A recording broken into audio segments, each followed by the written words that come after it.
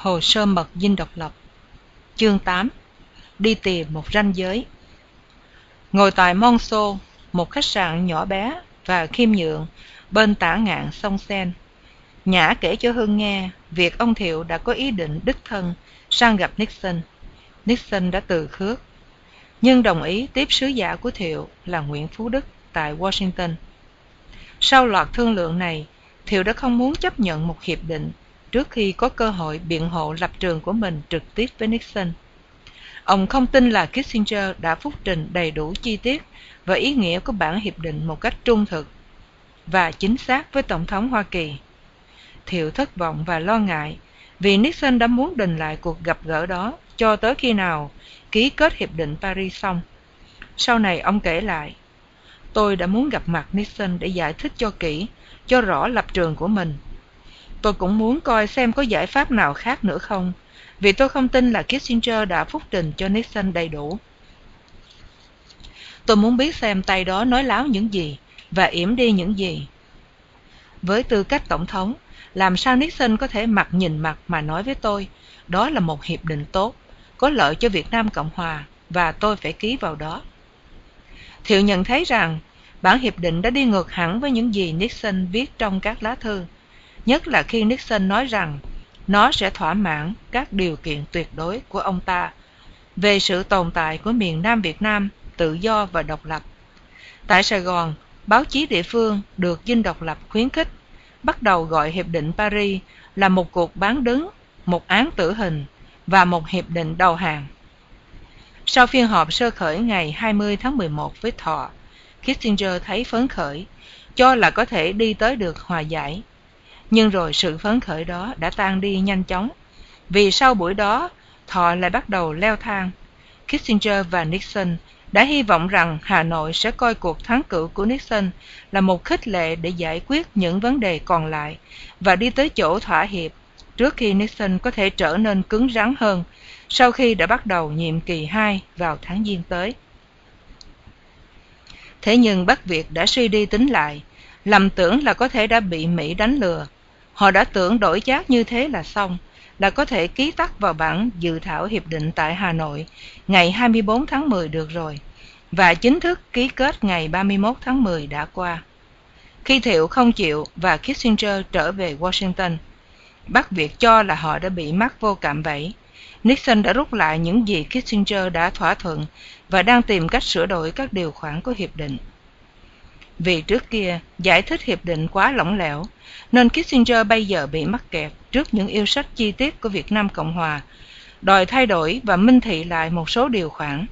Nhưng với mưu lược cao cường, Kissinger làm theo lệnh Nixon là đưa ra một số đòi hỏi của Việt Nam Cộng Hòa cho Thọ. Nhưng ông lại ngầm cho Thọ hiểu rằng đó không phải là đòi hỏi của Hoa Kỳ. Sau đó, ông đưa ra những yêu sách tối thiểu của Nixon để Thọ có thể thấy rõ khác biệt giữa hai danh sách sửa đổi. Ngụ ý của ông là Bắc Việt chỉ cần thỏa mãn Nixon mà thôi.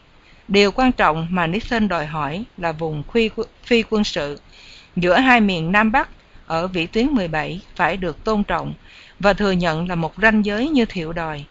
Nhưng sau này, khi viết hồi ký, Kissinger lại lấy điểm và giải thích. Trong hiệp định, chúng tôi đã nhắc đến điểm này. Dù có mơ hồ, dù có ý bóng gió, dù có gián tiếp cách nào đi nữa, để hai miền Việt Nam sẽ phải sống hòa bình với nhau và không để bên nào sẽ áp đặt giải pháp của mình lên bên kia bằng võ lực. Tới ngày 23 tháng 11, nhằm ngày lễ tạ ơn, người ta thấy rõ là Thọ đang cố thủ và nhất định không nhượng bộ trước những yêu cầu thay đổi của Kissinger. Thọ cãi rằng Kissinger hồi tháng 10 đã đồng ý bản hiệp định dự thảo rồi, sao bây giờ lại phải sửa đổi? Phía Việt Nam Cộng Hòa cũng bất mãn với Kissinger không kém. Cả Hưng lẫn tướng Đôn đang có mặt tại Paris lúc đó đều nghe nói là Kissinger đã bắt đầu cư xử rất thân mật với phe Bắc Việt và còn quà cáp họ nữa. Kissinger đã o bế Thọ và tặng vài cuốn sách có hình chụp của trường Harvard để chuẩn bị cho hắn sau này, một khi hiệp định đã được ký kết, sẽ được mời tới đó giảng một khóa hội thảo về chủ nghĩa Mác Lê, như Kissinger đã đề nghị. Còn Xuân Thủy, anh chàng có máu mê cá ngựa này, cũng là phụ tá của Thọ, thì được một hình đầu ngựa bằng pha lê Steuben. Hiển nhiên, Kissinger đã dùng quà cáp để tạo không khí thân mật và giảm bớt những ức đoán đang cho là hòa đàm có thể thất bại. Trong tập thể cộng đồng người Việt tại Paris, nhiều tin đồn đại lan rộng nói là Kissinger bắt đầu giao du với phái đoàn Bắc Việt và dự những buổi tiệc linh đình do Bắc Việt khoản đãi vào những lúc cuộc thương lượng tới giai đoạn chót. Hưng còn nghe nói rằng cả Bắc Việt lẫn Kissinger đã bất bình về bài xã luận của anh đăng tải trên tờ nhật báo International Herald Tribune, xuất bản ở Paris. Số ra ngày 20 tháng 11, bài viết mang nhan đề "Dàn xếp chiến tranh theo điều kiện của Hà Nội", cho thấy Bắc Việt đã dùng Kissinger cách nào để yêu sách của họ được chấp nhận. Sau khi so sánh kỹ lưỡng 10 điểm và hồi đầu mặt trận giải phóng đưa ra ngày 8 tháng 5, 1969 với đề nghị là bản văn Hiệp định Paris do Đài Hà Nội loan tải, Hưng kết luận rằng tất cả 10 điểm nguyên thủy của mặt trận giải phóng đã đều có chứa đựng trong bản dự thảo hiệp định. Hưng lập luận điệu cho rằng Hà Nội đã bỏ đi 2 yêu sách, một liên quan đến chính phủ liên hiệp và một đến quyền phủ quyết đối với vấn đề nhân sự của chính phủ hiện hữu, rất đáng nghi ngờ.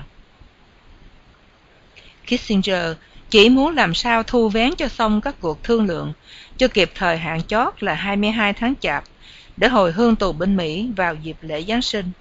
Sau khi họp với Thọ mỗi ngày, ông đồng ý họp với phái đoàn Việt Nam Cộng Hòa để lược trình kết quả thảo luận.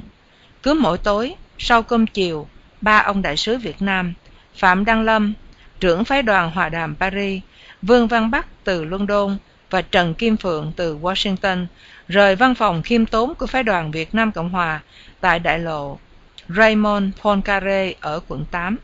Lái xe tới tư thất của đại sứ Mỹ tại số 41 Faubourg Saint-Honoré, một tòa lâu đài có vườn lịch sự, trước là trang viện của nhà họ Rothschild, dòng họ chủ ngân hàng và tỷ phú ở Pháp. Tại đây, vào khoảng 9 giờ mỗi tối, Kissinger hoặc tướng Hay tường trình sơ qua cho 3 đại sứ Việt Nam Cộng Hòa những diễn tiến điều đình với phái đoàn Bắc Việt trong ngày. Kissinger giữ một thái độ thực tế, mực thước. Ông cho biết đại khái phiên họp trong ngày đã được nhóm ở đâu, thảo luận những gì, nhưng rất là chung chung.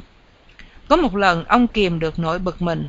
Ông hỏi phe Việt Nam Cộng Hòa là tại sao lại cần đến những 3 đại sứ để canh chừng tôi, hay có lẽ để canh chừng lẫn nhau?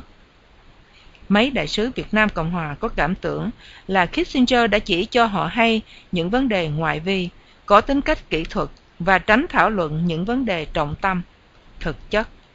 Sau này, Vương Văn Bắc kể lại, sự Kissinger cứ nói vòng vo tam quốc, hoặc nhặt ra những chi tiết lặt vặt, chẳng hạn như mình sẽ ký ra sao, và cứ lải nhải mãi chuyện ấy, hoặc vấn đề nghi thức ngoại giao và cơ chế kiểm soát.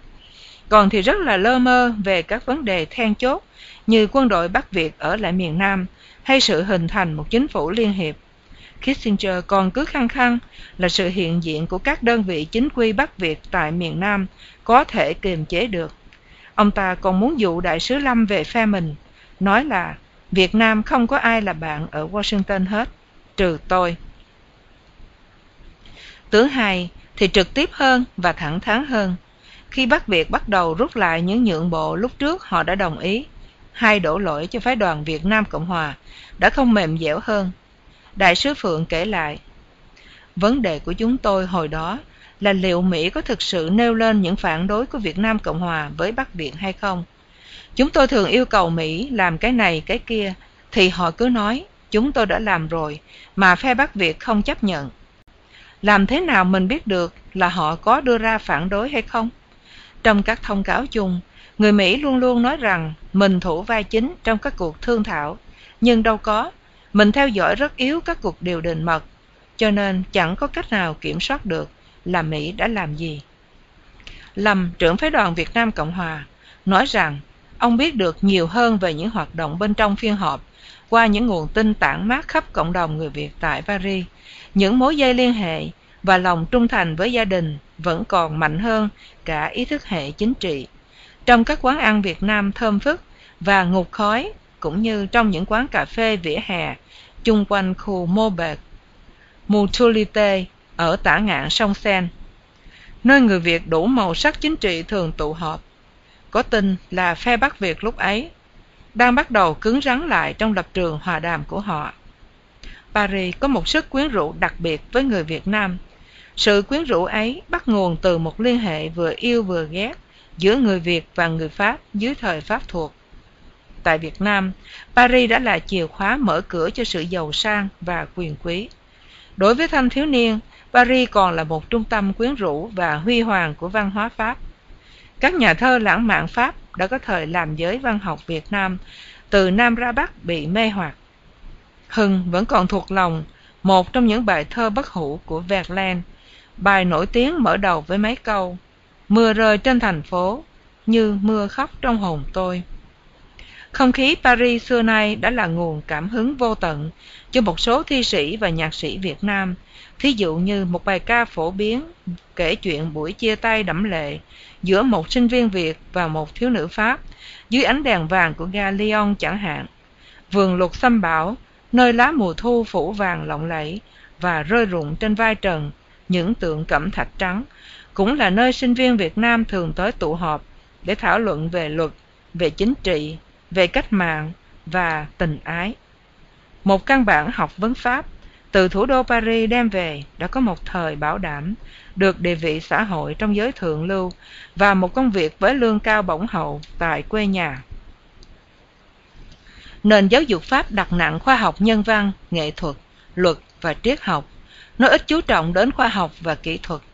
Trong thời Pháp thuộc, đa số người Việt thường ưa học thuốc, dược và y. Cựu ngoại trưởng Bắc giải thích, giống người Pháp, người Việt yêu mến một bản sonat hơn là một phát minh khoa học. Người Pháp đã để lại một di sản về quan niệm luật pháp và một hệ thống đại nghị, nhưng trong thực tế, những cái đó chưa hề được phép bắt rễ tại Việt Nam bao giờ. Người Pháp cai trị Việt Nam trên 80 năm trời bằng cách chia lãnh thổ thành 3 phần với 3 tên gọi tách biệt: Tonkin ở miền Bắc, An Nam ở miền Trung và Cochin ở miền Nam. Mỗi phần đã có một hệ thống pháp luật và hành chánh riêng rẽ, khiến cho người Pháp đã có thể làm trầm trọng thêm những dị biệt địa dư và văn hóa giữa Bắc, Trung và Nam. Phương sách đó đẻ ra những dị biệt và lòng trung thành với địa phương, sau này đã gây ra biết bao nhiêu phiền nhiễu và cản trở cho Việt Nam Cộng Hòa. Tại Paris, đám sinh viên Việt nghèo thường sống ở khu tả ngạn, trong những khách sạn nhỏ bé, rẻ tiền, hay trong cư xá sinh viên. Tại những ngõ hẻm gần Đại học Sorbonne, họ thường tụ tập tại những quán ăn ít tốn kém như La Maubert, gần công trường Maubert, trên phố Montagne Sainte-Geneviève, nhỏ bé và tăm tối. Quán cơm này bán giá rẻ mạt cho sinh viên Việt Nam. Quán ăn đã được chính phủ Bắc Việt trợ cấp, coi như một hình thức tuyên truyền để lấy cảm tình và hậu thuẫn của sinh viên, khiến họ chống lại chính phủ Việt Nam Cộng Hòa và Hoa Kỳ, là nơi hẹn hò để đấu láo và tung tin đồn. Le Maubert bán thức ăn đã rẻ, lại còn phát truyền đơn cộng sản. Khỏi nói, trong những ngày Paris là nơi diễn ra hòa đàm, cộng đồng người Việt đã chia thành hai phe rõ rệt. Ngôi nhà thờ cổ đổi tên là Maubert Mutualité tại công trường Maubert đã là nơi tụ họp, biểu tình và meeting của cả hai bên. Meeting thường được tổ chức liên tiếp nhau, hết phe này đến ngay phe kia, và các phe ủng hộ Bắc hay Nam thường hò hét chửi rủa nhau ngay trên đường phố.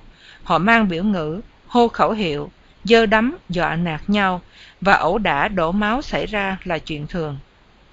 Nhưng ở khách sạn Studia, số 51 đại lộ Saint-Germain, ngay trung tâm khu đại học Sorbonne, để có thể bắt liên lạc với giới trẻ Việt Nam, anh ở một căn phòng nhỏ, lầu thứ 5, có ban công nhìn ra những hàng cây xanh dưới phố, với một cảnh trí cổ xưa, in dấu trên những mái nhà màu xám và những ống khói lò sưởi bằng sành đã đen đi với thời gian. Ông chủ khách sạn có bà con làm việc cho cả hai chánh phủ, Bắc lẫn Nam, nên đã là một ống dẫn tin đồn tuyệt hảo. Hưng đã không thể nhịn cười khi nghe ông ta kể rằng ông có một người bà con làm việc cho phái đoàn Bắc Việt. Khi trở về Hà Nội, anh này đã phải đánh bóng nhoáng đôi giày đang đi để trả lại cho chính phủ. Người khác trong phái đoàn khi nào qua Paris sẽ được mượn lại. Những ngày ở Paris, Hưng đã có dịp đi thu thập ý kiến và tin đồn. Lượm lặt đây đó những sự kiện và những mẩu chuyện tưởng như rời rạc và cô lập. Anh đã có thể đem so sánh, rồi đúc kết lại để đi tới một khái niệm tổng quát về những cuộc hòa đàm giữa Mỹ và Bắc Việt lúc đó. Cứ cách một ngày, anh và tướng Đôn lại ăn trưa với đại sứ Phạm Đăng Lâm tại quán ăn Pièce de Cochon ở khu Le Han. Lâm thường gọi nửa tá ô xe, ăn sống, với một ly rượu vang trắng, để lấy lại sức mà quần thảo với Kissinger. Lâm cũng nói với anh và Đôn là chẳng biết chuyện gì đang xảy ra tại Gipser-Yvette, ngoại trừ qua những tin đồn của cộng đồng Việt Nam. Hưng nhớ lại trong giới Việt kiều quốc gia tại Paris lúc đó, người ta bắt đầu thắc mắc là có phải Kissinger đã nhập phái đoàn Bắc Việt rồi không? Tâm trạng của họ là một tâm trạng bực dọc và tuyệt vọng. Ngay đến chính vận mạng của mình cũng không do mình nắm được. Kissinger thì đang mối mai giùm họ với Bắc Việt. Thế nhưng họ lại chẳng có cách gì để cưỡng lại mà không bị mất sự ủng hộ của đồng minh Hoa Kỳ. Đến ngày 24 tháng 11, sau 4 ngày họp, Kissinger đánh điện cho Nixon, đề nghị hai lựa chọn: hủy bỏ hòa đàm và tái oanh tạc, hoặc hòa giải với những sửa đổi đã được đồng ý. Trong tập hồi ký sau này, Kissinger giải thích: tất nhiên tôi đâu có cách nào biết được là Hà Nội sẽ chấp nhận điều đó hay không. Tôi chỉ chắc chắn là Sài Gòn sẽ bác bỏ. Tôi đã không đưa ra một đề nghị nào giữa hai lựa chọn. Đó là triệu chứng của một liên hệ giữ miếng nhau giữa Nixon và tôi. Nguyễn Phú Đức rời Sài Gòn đến Paris ngày 24 tháng 11, không mang theo chỉ thị nào mới, mà chỉ có nhiệm vụ theo dõi cuộc hòa đàm và sau đó mang thư của Thiệu tới gặp Nixon. Đức là một nhà ngoại giao lịch thiệp, trạc tứ tuần, con nhà giàu và độc thân. Đồng nghiệp ông ta còn nhớ là hồi còn làm ở tòa đại sứ Việt Nam tại Washington, ông đã nhất định không chịu lái xe hơi và ngày ngày từ nhà đi bộ đến tòa đại sứ, tay luôn luôn cầm theo chiếc dù. Sau khi tốt nghiệp luật ở Đại học Harvard, ông vào làm ở Bộ Ngoại giao và được cử làm đệ nhất tham vụ đặc trách chính trị tại tòa đại sứ Việt Nam Cộng Hòa ở Mỹ, rồi trở về Sài Gòn giữa thập niên 60. Năm 1966, khi ông Thiệu được bầu làm Chủ tịch Hội đồng Quân nhân và bắt đầu tiếp xúc với quan khách ngoại quốc, Đức được cử làm tùy viên cho Thiệu, đến khi ông Thiệu lên chức Tổng thống. Đức được thăng lên chức Phụ tá Ngoại giao. Đức là một nhà phân tích thận trọng và chính xác, nhưng khác với Kissinger, ông chỉ có một quyền hành giới hạn và chỉ phục vụ với tư cách một chuyên viên kiên trì, quả quyết và trung thành. Rất thận trọng trong việc đưa ra ý kiến. Ông đã không có một cái nhìn lớn rộng, ngoại giao và lý thuyết như Kissinger. Ông đã bằng lòng đóng vai trò một phụ tá cao cấp trong Dinh độc lập. Thiệu đã trông cậy vào ông và tin cậy ông, nhưng không hề trao cho một trách nhiệm lớn nào. Khi Đức từ Paris sửa soạn đi Hoa Thịnh Đốn để gặp Nixon, thì qua tình báo, Kissinger đã biết được rằng ông Thiệu đang cố tình làm bế tắc như xưa. Ngày 23 tháng 11, Nixon lại gửi cho Thiệu một thông điệp, cùng với con dấu tối mật, tế nhị, qua sự chuyển đạt của đại sứ Bunker, lá thư với lời lẽ hằn học và đe dọa. Kính thưa Tổng thống, tôi càng ngày càng kinh ngạc và e ngại về những vận động báo chí xuất phát từ Sài Gòn. Có những luận điệu vô căn cứ là cộng sự viên của tôi đã không thông báo cho tôi chính xác về quan điểm của ngài, cho nên ngài đã phải cử sang Washington một đặc sứ để hoàn thành công tác ấy. Những lời chỉ trích vô căn cứ đối với bản dự thảo hiệp định lại vẫn còn đang tiếp tục và càng ngày càng gia tăng. Thêm nữa, tôi còn kinh ngạc về chiến thuật trì hoãn mà phái đoàn của Việt Nam Cộng Hòa đang áp dụng với chúng tôi tại Paris. Đã rõ ràng là đại diện của ngài ở đó đã không tìm được kịp thời những câu trả lời mà chúng tôi cần phải có nếu muốn trình bày đầy đủ quan điểm của ngài trong các cuộc thương thuyết. Kể cả những nghị định thư có liên quan đến bản dự thảo hiệp định mà chúng tôi đã chuyển đến chính phủ ngài tại Sài Gòn khoảng 2 tuần lễ trước đây. Như tôi đã thưa với ngài trong các lá thư của tôi đề ngày 8, 14 và 18 tháng 11, tôi sẽ tiếp xúc mau lẹ để đi tới một giải pháp cuối cùng nếu chúng tôi có thể kết thúc được tại Paris một bản hiệp định chót. khả dĩ có thể chấp nhận được trong tuần này, vì đã có những văn thư rõ ràng của tôi và những thông điệp do các đại diện tôi chuyển đến Ngài trong nhiều tuần lễ qua. Nên bất cứ sự trì hoãn nào nữa về phía Ngài sẽ chỉ có thể giải thích như một nỗ lực của Ngài để hủy bỏ hiệp định. Sự việc này sẽ có một hậu quả hết sức tai hại tới khả năng của tôi trong việc tiếp tục yểm trợ Ngài và chính phủ Ngài. Tôi mong được gặp quý sứ giả tại Washington ngay khi nào các phiên họp ở Paris đã kết thúc. Nhưng trong lúc này, tôi phải khẩn khoản xin Ngài một lần chót. Này là chớ tự mình làm cho chúng ta nghịch nhau mà không có cách nào cứu vãn lại được. Nếu đường lối hành động hiện nay còn tiếp tục, và nếu Ngài không cùng chúng tôi ký kết với Hà Nội một hiệp định thỏa đáng, thì xin Ngài phải hiểu rằng tôi sẽ cứ tiến hành với bất cứ giá nào. Kính thư Nixon. Vào ngày thứ Bảy, ngày 25 tháng 11, Kissinger lại gặp Thọ lần nữa, và cuộc thương thảo đến chỗ bế tắc. Các phiên họp đã được hoãn lại đến mồng 4 tháng Chạp. Phía Việt Nam Cộng Hòa mừng rỡ. Tại Hà Nội, tờ Nhân dân trong một bài xã luận ký tên người bình luận, bút hiệu của Bộ Chính trị, hỏi rằng có phải hành động của Kissinger tại Paris đã là một đòi hỏi ta phải hoàn toàn xét lại vấn đề hay chăng? Đây có phải là một mánh khóe để kéo dài các cuộc thảo luận với hy vọng che đậy những hành vi leo thang và kéo dài chiến tranh để tiếp tục theo đuổi một thắng lợi quân sự ảo tưởng hay không? Kissinger trở về Washington. Nguyễn Phú Đức họp riêng với toán đặc nhiệm tại Paris để soạn thảo một lá thư dài 25 trang mang chữ ký của Thiệu để gửi cho Nixon, trong nỗ lực phá vỡ kế hoạch của Kissinger và lấy được thiện cảm của Nixon. Ngày 29 tháng 11, Đức và Đại sứ Phượng được Kissinger đưa vào Bạch Cung để trình. Như Kissinger mô tả, một lá thư hết sức dài và hùng biện của Thiệu gửi Nixon. Trong thư, Thiệu kể lại những nhượng bộ của Sài Gòn phải chấp nhận trong những năm qua, với những lời hứa hẹn của Hoa Kỳ là sẽ không bắt Sài Gòn phải nhận thêm một nhượng bộ nào nữa. Nhưng Mỹ đã bội ước. Thiệu còn nói ông có thể khiếu nại với dư luận thế giới nếu những đòi hỏi chính đáng của Việt Nam Cộng Hòa không được thỏa mãn. Trong hồi ký, Kissinger sau này nhận định rằng, tất nhiên Thiệu nói đúng. Điều bi thảm là những gì Thiệu coi là áp lực quá quắt của chúng tôi thì lại bị nhiều người chỉ trích là chưa đủ và còn coi ta là ngoan cố thô bỉ. Chúng tôi đã phải chèo lái trong cái vực biển chia cách đó. Chấp nhận quan điểm của Thiệu vào giờ phút muộn màng lúc đó, ắt sẽ bảo đảm sự sụp đổ của mọi ủng hộ còn lại tại tại quốc nội. Kissinger đã quên không viết là lúc ấy, ông đang muốn khuyến khích một cái nhìn tiêu cực về Thiệu trong các cuộc gặp gỡ riêng tư với giới báo chí Mỹ. Nixon quyết tâm thuyết phục Thiệu là bản hiệp định cần phải được ký kết, không thể trì hoãn thêm nữa, và giữa ông ta với Kissinger không có một dị biệt nào hết. Chúng tôi hồi ấy nghĩ rằng nếu trình bày thẳng thắn một cách tàn bạo cho Đức biết tình hình thì Thiệu chắc chắn sẽ phải nhận thức được cái bấp bênh trong tư thế của ông ta và mối nguy cơ ông sẽ gặp phải nếu bị bỏ rơi. Tôi nói với ông Đức rằng không phải là vấn đề thiếu thông cảm với tình trạng khó khăn của Sài Gòn, nhưng ta phải đương đầu với thực tế của tình hình. Nếu ta không chấm dứt chiến tranh bằng cách ký kết hòa giải trong phiên họp tới ở Paris, thì khi tái nhóm vào tháng Giêng, Quốc hội sẽ chấm dứt chiến tranh bằng cách cắt giảm viện trợ. Lấy giọng điệu tàn nhẫn, Nixon giải thích là không thể có con đường nào khác cho Hoa Kỳ lựa chọn.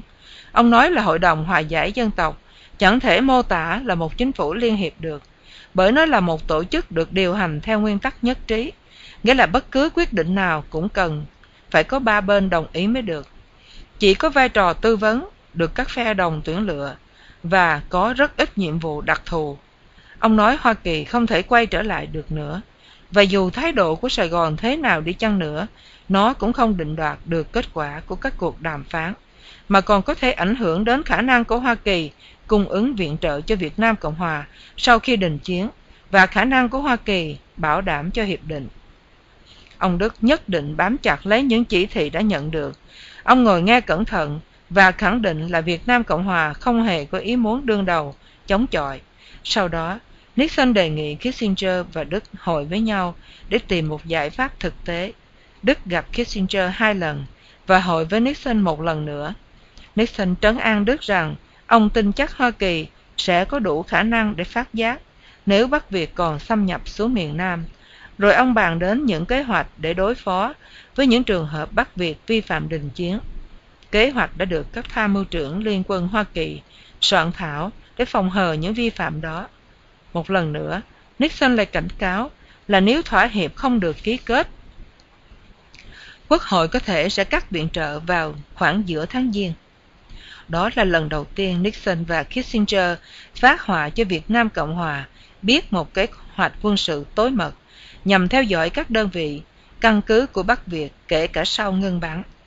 Nixon cho hay là sẽ có một hệ thống liên lạc nối liền đệ thất không lực Hoa Kỳ tại NKP là tiếng lóng của quân sự quốc để gọi căn cứ không quân Nakhon Phanom ở Thái Lan.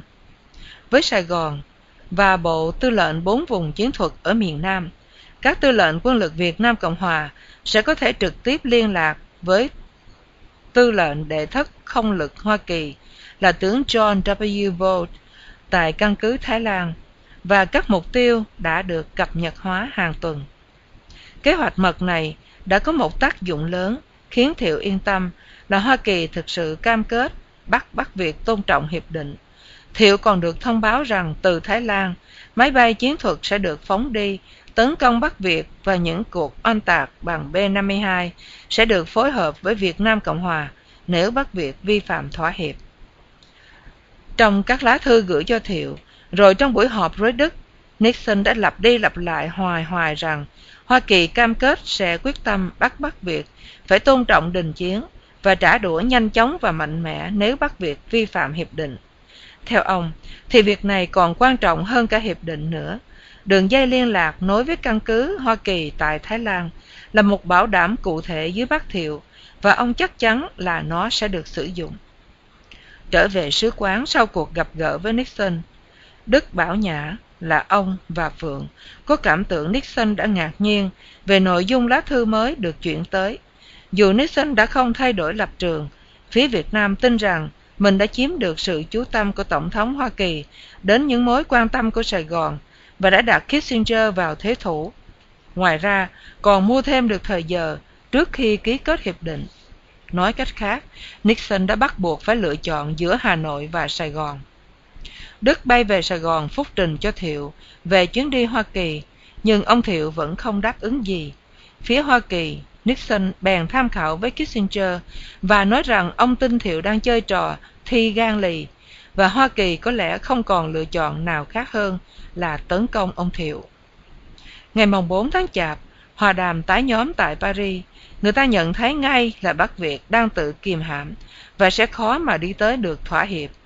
Trong một phiên thảo luận riêng giữa Kissinger và Thọ buộc tội Hoa Kỳ là đang cố gắng củng cố chính quyền bù nhìn ở Sài Gòn. Cứ thêm một nhượng bộ mới, hắn lại rút lại 2 nhượng bộ cũ. Bắc Việt sợ rằng bản hiệp định đã bị tháo gỡ ra hết, và họ nghi ngờ lòng thành thực của Mỹ. Kissinger bèn đánh điện cho Mạc Tư Khoa và thúc Liên Xô dùng uy thế để áp lực Hà Nội. Nga khuyên Hoa Thịnh Đốn nên kiên nhẫn. Phó Tổng thống Agnew trực sẵn ở Washington, đợi tin mới từ Paris để bay qua Sài Gòn, thảo luận về bản dự thảo hiệp định chót với Thiệu. Kissinger vẫn thúc bách mọi phe lấy ngày 22 tháng Chạp làm hạn chót. Ngày 7 tháng Chạp, Kissinger và Thọ lại gặp nhau trong 4 tiếng đồng hồ nữa, và Kissinger cảm thấy là triển vọng thỏa hiệp đang xa mờ dần. Dường như đã ý thức được lập trường của Nixon sau khi gặp Đức là muốn có bảo đảm chắc chắn cho Việt Nam Cộng Hòa với những cam kết sẽ trả đũa Bắc Việt nếu họ vi phạm đình chiến. Kissinger khôn khéo điện từ Paris về cho Nixon nói lại luận điệu cũ là tuy Hà Nội sẽ không bao giờ từ bỏ mộng thôn tính miền Nam, nhưng họ sẽ đổi chiến lược từ quân sự sang chính trị và chỉ hướng về tranh đấu chính trị mà thôi. Điều này thì chắc là lọt tai Nixon. Ông cho là Sài Gòn đủ sức tranh đấu chính trị, còn nếu Hà Nội đánh lớn thì ông sẽ can thiệp. Điện tín của Kissinger như sau: Sau khi thăm dò thêm ý định của Hà Nội, bây giờ ta đã thấy hiển nhiên là họ đã không hề từ bỏ những mục tiêu hay tham vọng của họ đối với Nam Việt Nam. Điều họ đã làm là quyết định thay đổi chiến lược bằng cách chuyển từ chiến tranh quy ước và chủ lực sang một chiến lược chính trị và nổi dậy trong khuôn khổ dự thảo hiệp định. Cho nên, chúng ta không thể trông đợi một nền hòa bình trường cửu tiếp theo sau một hiệp định đã hoàn thành, mà chỉ là một sự chuyển hướng trong cách thức tranh đấu của Hà Nội mà thôi. Có lẽ chúng ta sẽ có ít cơ hội duy trì thỏa ước mà không có một sự chuẩn bị mau, nhạy rõ rệt về phía Hoa Kỳ để bắt tôn trọng các điều khoản. Sự chuẩn bị đó thực sự sẽ bị thử thách bất cứ lúc nào. Cho nên, chúng ta còn lại có câu hỏi tôi đã nêu lên hồi đầu là tiếp tục chiến đấu bằng cách hủy bỏ thỏa hiệp bây giờ có tốt hơn là bị bắt buộc phải có phản ứng sau này, một phản ứng được biện minh bằng sự vi phạm một hiệp định đã được long trọng ký kết hay không. Tuy nói thế cho lọt tai Nixon, nhưng Kissinger lại dần dần đưa Nixon tới chỗ chấp nhận đề nghị của ông là cứ xúc tiến đi đến thỏa hiệp, và Nixon đã đồng ý, nói rằng ông muốn bất cứ một thỏa hiệp nào hơn là đình hoãn. Ông chỉ thị cho Kissinger cố tìm cho được đôi chút tiến bộ trong bản dự thảo tháng 10. Theo lệnh Nixon, Kissinger trở lại thương lượng với Thọ để tới một thỏa hiệp. Nixon muốn đi vào nhiệm kỳ thứ hai của mình trong ánh hào quang của hòa bình. Sau vài phiên họp với Thọ, Kissinger đã đề nghị hai lựa chọn cho Nixon. Lựa chọn một, Hoa Kỳ sẽ đồng ý đi tới một thỏa hiệp ngay tức thì với những điều kiện tốt nhất có thể thương lượng được. Lựa chọn hai, Hoa Kỳ sẽ bỏ Thiệu nhưng vẫn oanh tạc Bắc Việt cho tới khi nào Hà Nội đồng ý trả lại tù binh Mỹ, đổi lấy sự rút quân hoàn toàn của Mỹ. Mới đầu, Nixon tán thành lựa chọn một, nhưng rồi ông nghĩ lại và gửi công điện báo ngay cho Kissinger là ông có thể gián đoạn cuộc hòa đàm, lấy cớ là cho các phe thương nghị thời giờ tham khảo chính phủ mỗi bên. Được công điện đó, Kissinger dọa Thọ là sẽ có những hành động mạnh như hành động ngày 8 tháng 5, lúc Nixon đã cho lệnh oanh tạc Hà Nội và thả mìn bến Hải Phòng. Trong 10 ngày họp tối quan trọng này, vấn đề khó khăn nhất là tình trạng của vùng phi quân sự, phân cách Bắc Nam. Thiệu nhất định đòi vùng phi quân sự phải được thừa nhận là khu vực chia đôi Bắc Nam. Như thế, để miền Nam ít nhất cũng có được một ranh giới, và như vậy với chính thức hóa sự phân biệt giữa hai miền. Đối với Bắc Việt, không công nhận vùng phi quân sự làm ranh giới hai bên cũng là một điều hết sức quan trọng, vì họ vẫn chủ trương là chỉ có một nước Việt Nam, và như thế quân đội của họ muốn đóng ở đâu thì đóng, không có vấn đề rút quân ra khỏi miền Nam. Thiệu sợ rằng nếu Bắc Việt không chịu thừa nhận tính bất khả xâm phạm của vùng phi quân sự, chúng sẽ chuyển quân vào miền Nam để tiếp tay với những lực lượng đã có sẵn ở đó, mà mở một cuộc tấn công đại quy mô chinh phục miền Nam. Lo ngại của ông đúng, vì Thọ nhất định không chịu công nhận vùng phi quân sự và đòi quyền di chuyển dân và quân đội qua ngã đó. Ngày 14 tháng Chạp, Thọ nói là phải trở về Hà Nội để tham khảo và lấy chỉ thị của Bộ Chính trị về vấn đề này. Ngày 15 tháng 12, Kissinger bay trở về Washington trong lòng rầu rĩ. Trước khi lên máy bay, ông nói với đại sứ Phượng, người ra phi trường tiễn chân: "Tôi sẽ có hành động kịch liệt." Phượng bay về Sài Gòn ngày 16 tháng 12 để phúc trình cho Thiệu. Đến đây thì dường như Thiệu đã đạt được một thắng lợi chiến thuật. Về đến nơi, Kissinger vào gặp Nixon và Hay tại văn phòng riêng của Tổng thống. Cả hai người này đang lưỡng lự và ưu tư về việc ký kết thỏa ước trước những lời phản đối của Thiệu cũng như sự ngoan cố của Bắc Việt. Vai trò của Hay thật khó mà xác định. Thiệu thấy ông ta là một người phân tích tình hình rất sắc bén, lại cũng đồng ý với mình về hiểm họa cho Việt Nam Cộng Hòa nếu vùng phi quân sự bị bỏ ngỏ. Hay đóng vai trò quan trọng. Một vị tướng đã từng phục vụ tại Việt Nam và sắp trở thành tham mưu trưởng lục quân Hoa Kỳ, và một đặc sứ của Nixon phái sang Sài Gòn. Sau này, Thiệu nhận xét, khi đội mũ tướng hay nghĩ như tôi, khi đội mũ đặc sứ của Nixon, ông ta thi hành công việc của một đặc sứ. Ngày 14 tháng Chạp, tại Tòa Bạch Ốc, Hay tán thành việc oanh tạc miền Bắc trên vĩ tuyến 20 bằng B-52, lập luận rằng chỉ có thể đấm một quả mạnh mới có thể kéo Hà Nội trở lại bàn hội nghị. Kissinger lý luận rằng có hai lựa chọn duy nhất: hoặc oanh tạc ồ ạt miền Bắc, hoặc để cho sự việc dở dang, thương lượng không kết quả, chiến tranh kéo dài, chia rẽ trong nước và sự tổn thất chồng chất thêm. Không còn lựa chọn nào khác nữa. Thực ra, theo sự tính toán của Sài Gòn, Kissinger đã chỉ có hai lựa chọn: hoặc là làm một cái gì quyết liệt tại Sài Gòn, hoặc dội bom Bắc Việt. Miền Nam e ngại sẽ có một vụ đảo chính chống Thiệu nếu ông vẫn không chịu ký bản hiệp định vào hạn chót mà Nixon đã ấn định là ngày nhậm chức tổng thống kỳ 2, tức ngày 20 tháng Giêng 1973. Ngày 16 tháng Chạp 1972, Kissinger triệu tập một cuộc họp báo ở Sài Gòn. Kissinger triệu tập một cuộc họp báo ở Washington và công khai ra hiệu cho cả Hà Nội lẫn Sài Gòn biết rằng Tổng thống Nixon đã quyết tâm đi tới thỏa hiệp. Hướng về phía Việt Nam Cộng Hòa, ông nói: Đối với Sài Gòn, chúng tôi có sự thiện cảm và lòng trắc ẩn riêng với nỗi đau khổ của nhân dân họ, cũng như với mối quan tâm của chính phủ họ. Nhưng nếu chúng tôi có thể đạt được một thỏa hiệp mà Tổng thống xét thấy là công chính, thì chúng tôi sẽ tiến hành tới chỗ đó.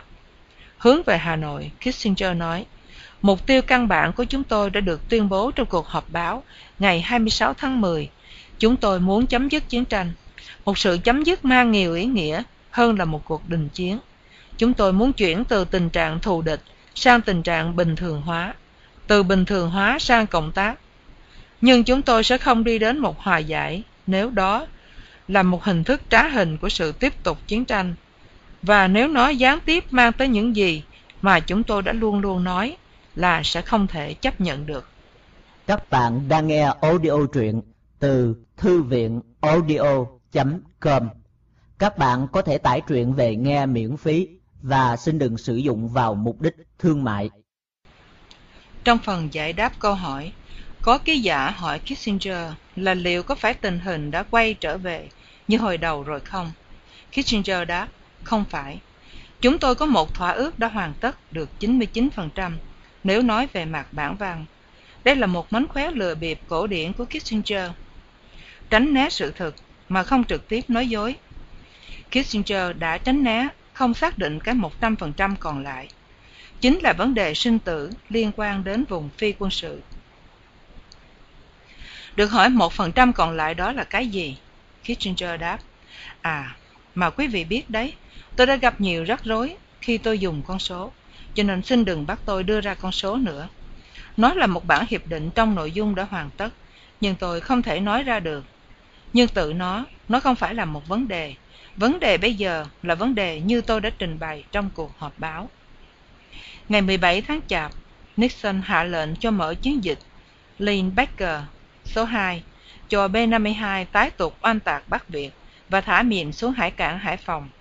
Trong vòng 24 giờ, 129 máy bay khổng lồ B-52 dội bom xuống những mục tiêu quân sự quanh Hà Nội.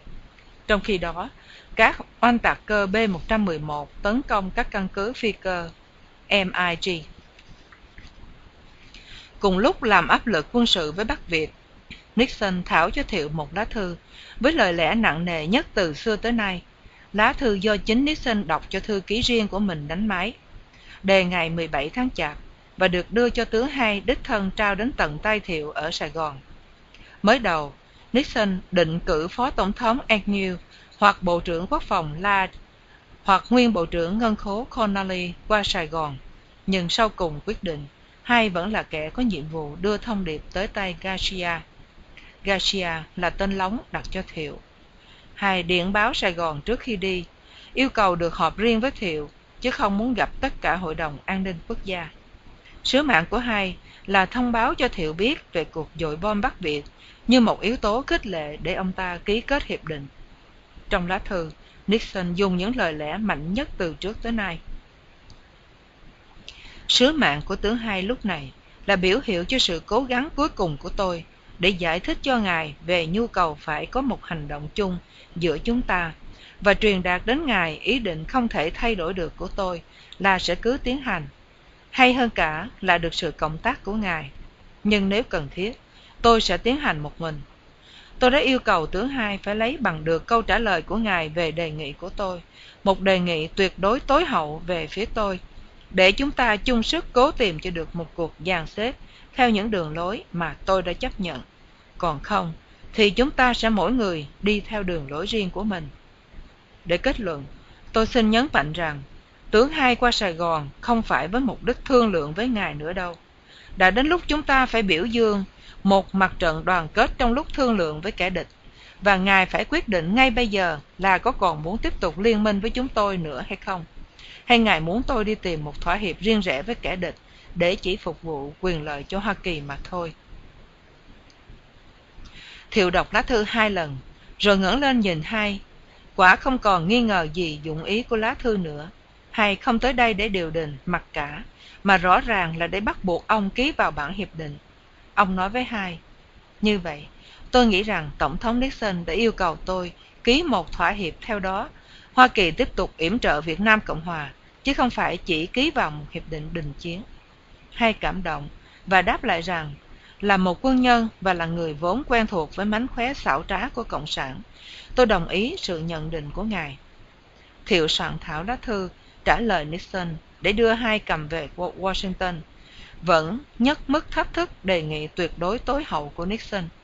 Trong thư, ông lại phát biểu mối quan tâm sâu xa của Việt Nam Cộng Hòa về sự hiện diện tiếp tục của quân đội Bắc Việt tại miền Nam và yêu cầu Mỹ cam kết bảo đảm một lần nữa. Thiệu trao cho Hai lá thư đã dán kín để biểu lộ lòng bất mãn của mình với Hai, vì người quân nhân này tuy đã hiểu được sự xảo quyệt của Cộng sản, nhưng đã không có hành động nào giúp nói lên những lời ông cảnh cáo về ý định thực sự của Bắc Việt. Thông thường, thư của Thiệu trao cho Hai vẫn để ngỏ, để Hai có thể truyền ngay về Washington từ phòng mật mã của sứ quán Mỹ. Trong thư, Thiệu đã khôn khéo không nói thẳng là sẽ từ khước ký kết thỏa hiệp. Ông vẫn muốn tranh thủ thêm thời giờ và thêm những điều kiện thuận lợi hơn. Khi trở về tới Washington, Hay báo cáo với Nixon là nhường như Thiệu đã tuyệt vọng. Vụ dội bom khởi sự ngày 18 tháng Chạp 1972 xảy ra giữa lúc Quốc hội Hoa Kỳ nghỉ lễ Giáng sinh, cho nên đã không có một phản ứng chính thức nào từ phía đồi Capitol. Nixon thì đang ở Key Biscayne, Florida, quyết tâm tiếp tục dội bom bất chấp sự công phẫn trong nước và ở ngoại quốc.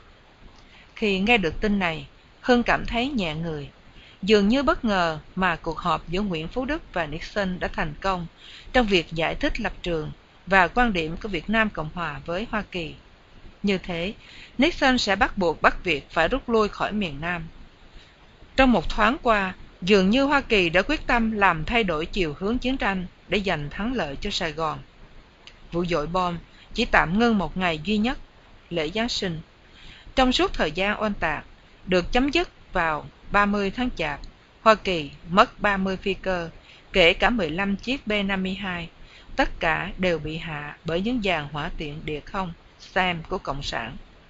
Đó là lần thứ nhất mà Bắc Việt đã hạ được nhiều B-52 đến thế. Chỉ sau 3 ngày dội bom, 6 chiếc B-52 đã bị bắn rớt trong một đêm. Tướng John Mayer, lúc đó điều khiển Bộ Tư lệnh Không quân Chiến lược, bèn gọi cho tướng Vogt ở Thái Lan nói, ta phải làm một cái gì mới được, bọn này đang lấy hỏa tiễn đánh mình phải làm một cái gì chứ. Vogt và Mayer đồng ý rằng, vấn đề cần phải làm là tiêu hủy khả năng ráp hỏa tiễn của Bắc Việt. Hỏa tiễn đã được bốc lên từ tàu Nga đậu ngoài khơi chuyển xuống xà lan, rồi từ xà lan chở lên bộ. Sau đó, ban ngày chúng được chở bằng xe vận tải tới một xưởng ráp nhỏ ở phía đông nam Hà Nội, và ban đêm chuyển tới các vị trí đặt dàn SAM để phóng lên khi có B-52 tấn công. Bố sau này kể lại, mọi khả năng điện tử của ta cũng không thể làm cho phi cơ B-52 loại được những hỏa tiễn ấy. Chúng cứ cháy đỏ lên rừng rực và phóng thẳng tới phi cơ. Tướng Mayer xin Washington chấp nhận cho B-52 phá xưởng ráp SAM, nhưng không được phép, vì lẽ xưởng đó ở ngay trong một khu đông dân cư, và phi cơ B-52 lại phải dội bom từ độ cao, và lúc thời tiết xấu, chắc chắn sẽ gây nhiều tổn thất dân sự, và chưa chắc xưởng ráp có thể bị dội trúng. Sau Vogt được cho phép tấn công bằng F-4, oanh tạc chính xác hơn, và lập tức xưởng ráp đã bị phá hủy. Sau loạt dội bom ấy, khả năng phòng không bằng hỏa tiễn đã giảm xuống rõ ràng, và có báo cáo cho biết Bắc Việt đã cạn hết nguồn tiếp liệu hỏa tiễn xem và đang xuống tinh thần rất nhanh. Các nguồn hỏa lực khác của Hà Nội thì không hiệu quả, và Bắc Việt loan báo số tổn thất lên tới 1.318 thường dân.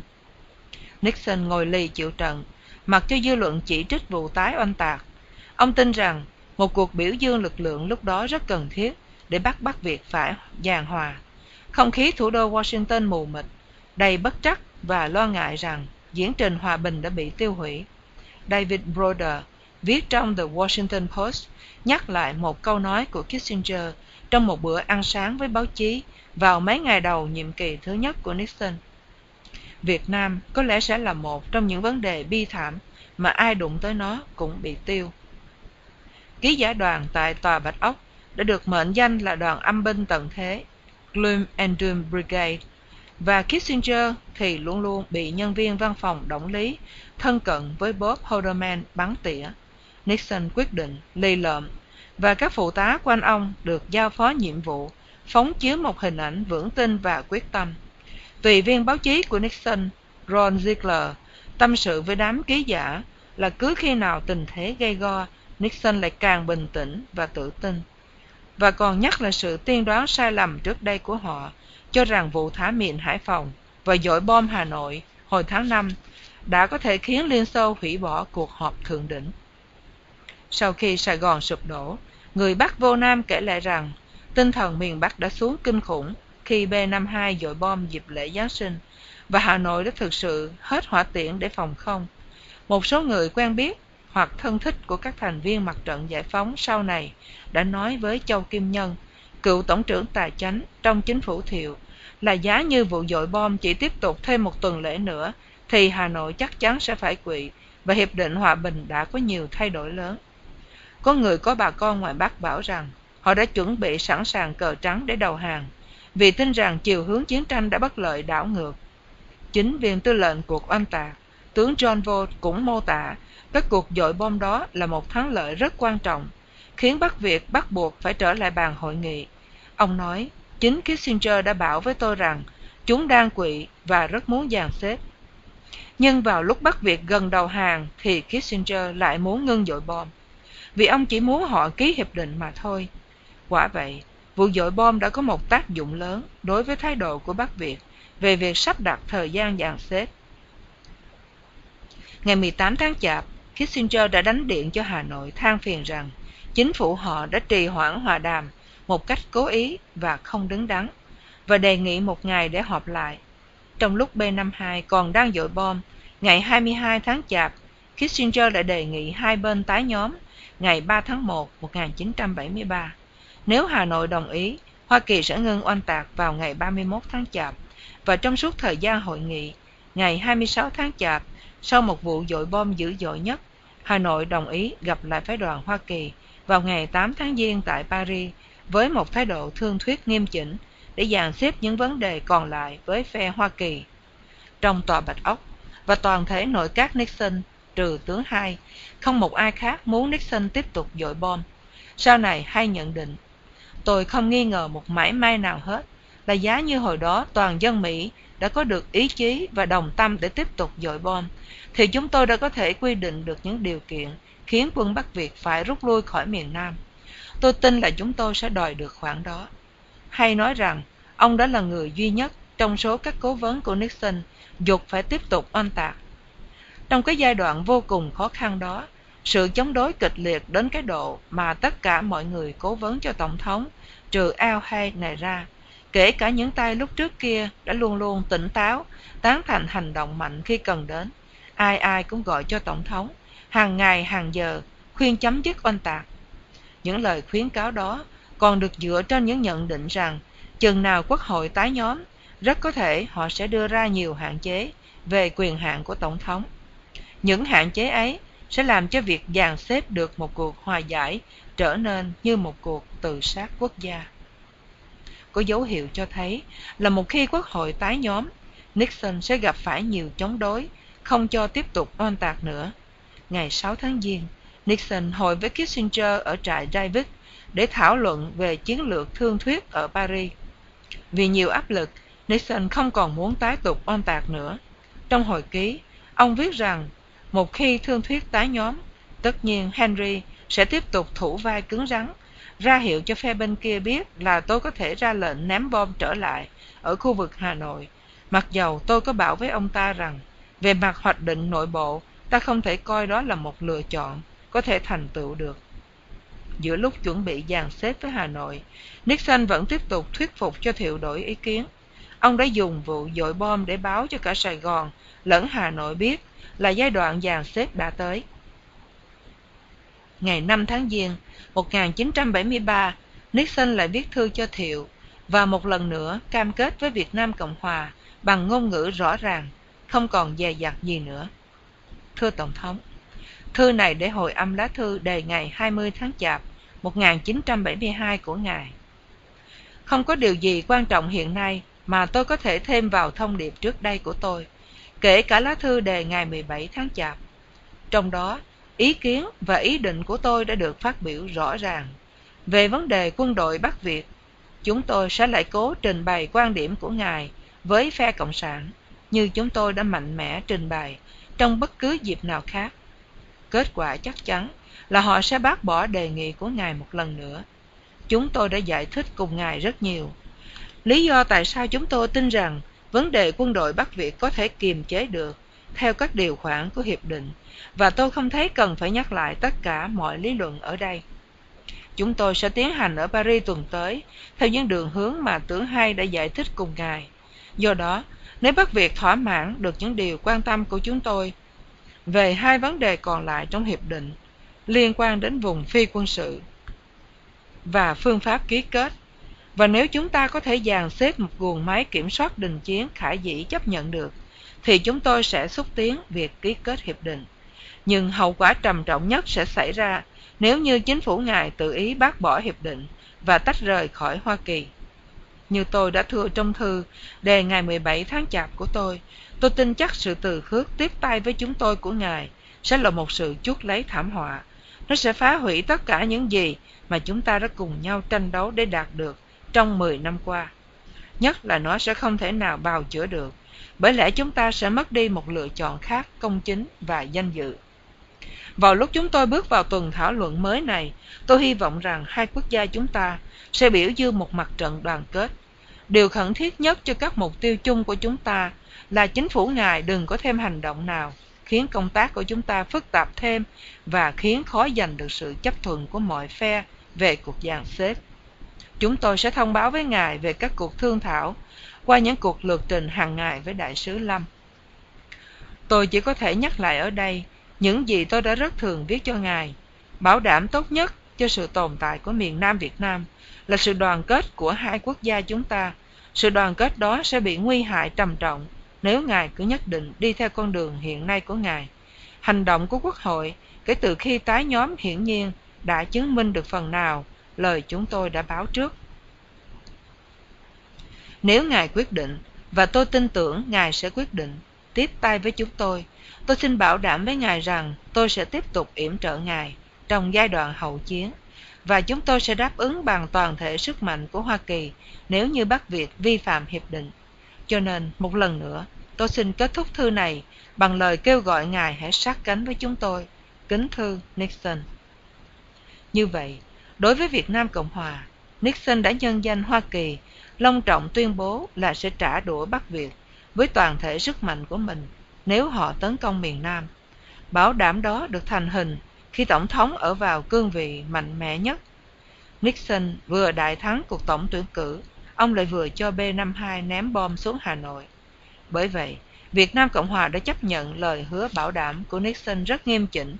Sau vụ dội bom dịp lễ Giáng sinh, Sài Gòn tin rằng Nixon đã sẵn sàng dùng B-52 để bắt Bắc Việt tôn trọng Hiệp định Paris.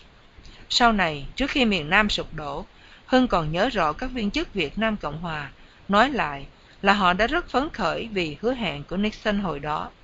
Toàn thể sức mạnh ắt phải có nghĩa là dùng B-52 oanh tạc Hà Nội. Ngoại trưởng Trần Văn Lắm đã giải thích, ta không còn lời định nghĩa hay giải đoán nào khác nữa. Toàn thể sức mạnh chẳng thể có nghĩa là dùng bom nguyên tử trong trường hợp Bắc Việt được. Chính là B-52 đó. Toàn thể sức mạnh là hành động tương tự như các vụ dội bom hồi tháng 5, Linebacker 1 và hồi Giáng sinh Linebacker 2. Cả Phó Tổng thống Hưng lẫn Thủ tướng Kim cũng thường hay nhắc đến lời cam kết của Nixon như lời hứa được phát biểu lúc Nixon đã tới đỉnh cao của quyền lực. Vì vừa mới đắc cử lớn nhiệm kỳ 2, lớn nhất kể từ cuộc bầu cử Eisenhower năm 1952.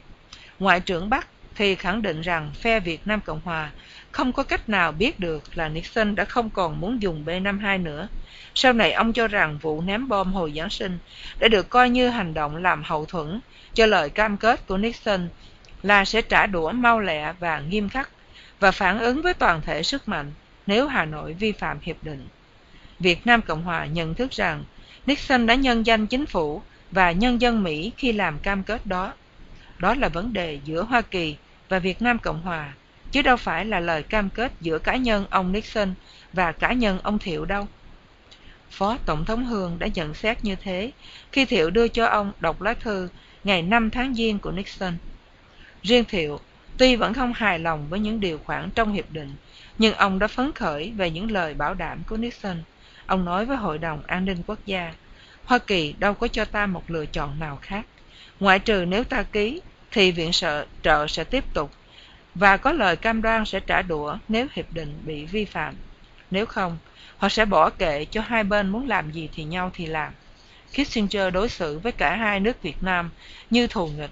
Ông tự coi ông là người ngoài cuộc trong các vụ thương thảo ấy, và không phân biệt giữa Nam Việt là đồng minh và Bắc Việt là kẻ địch.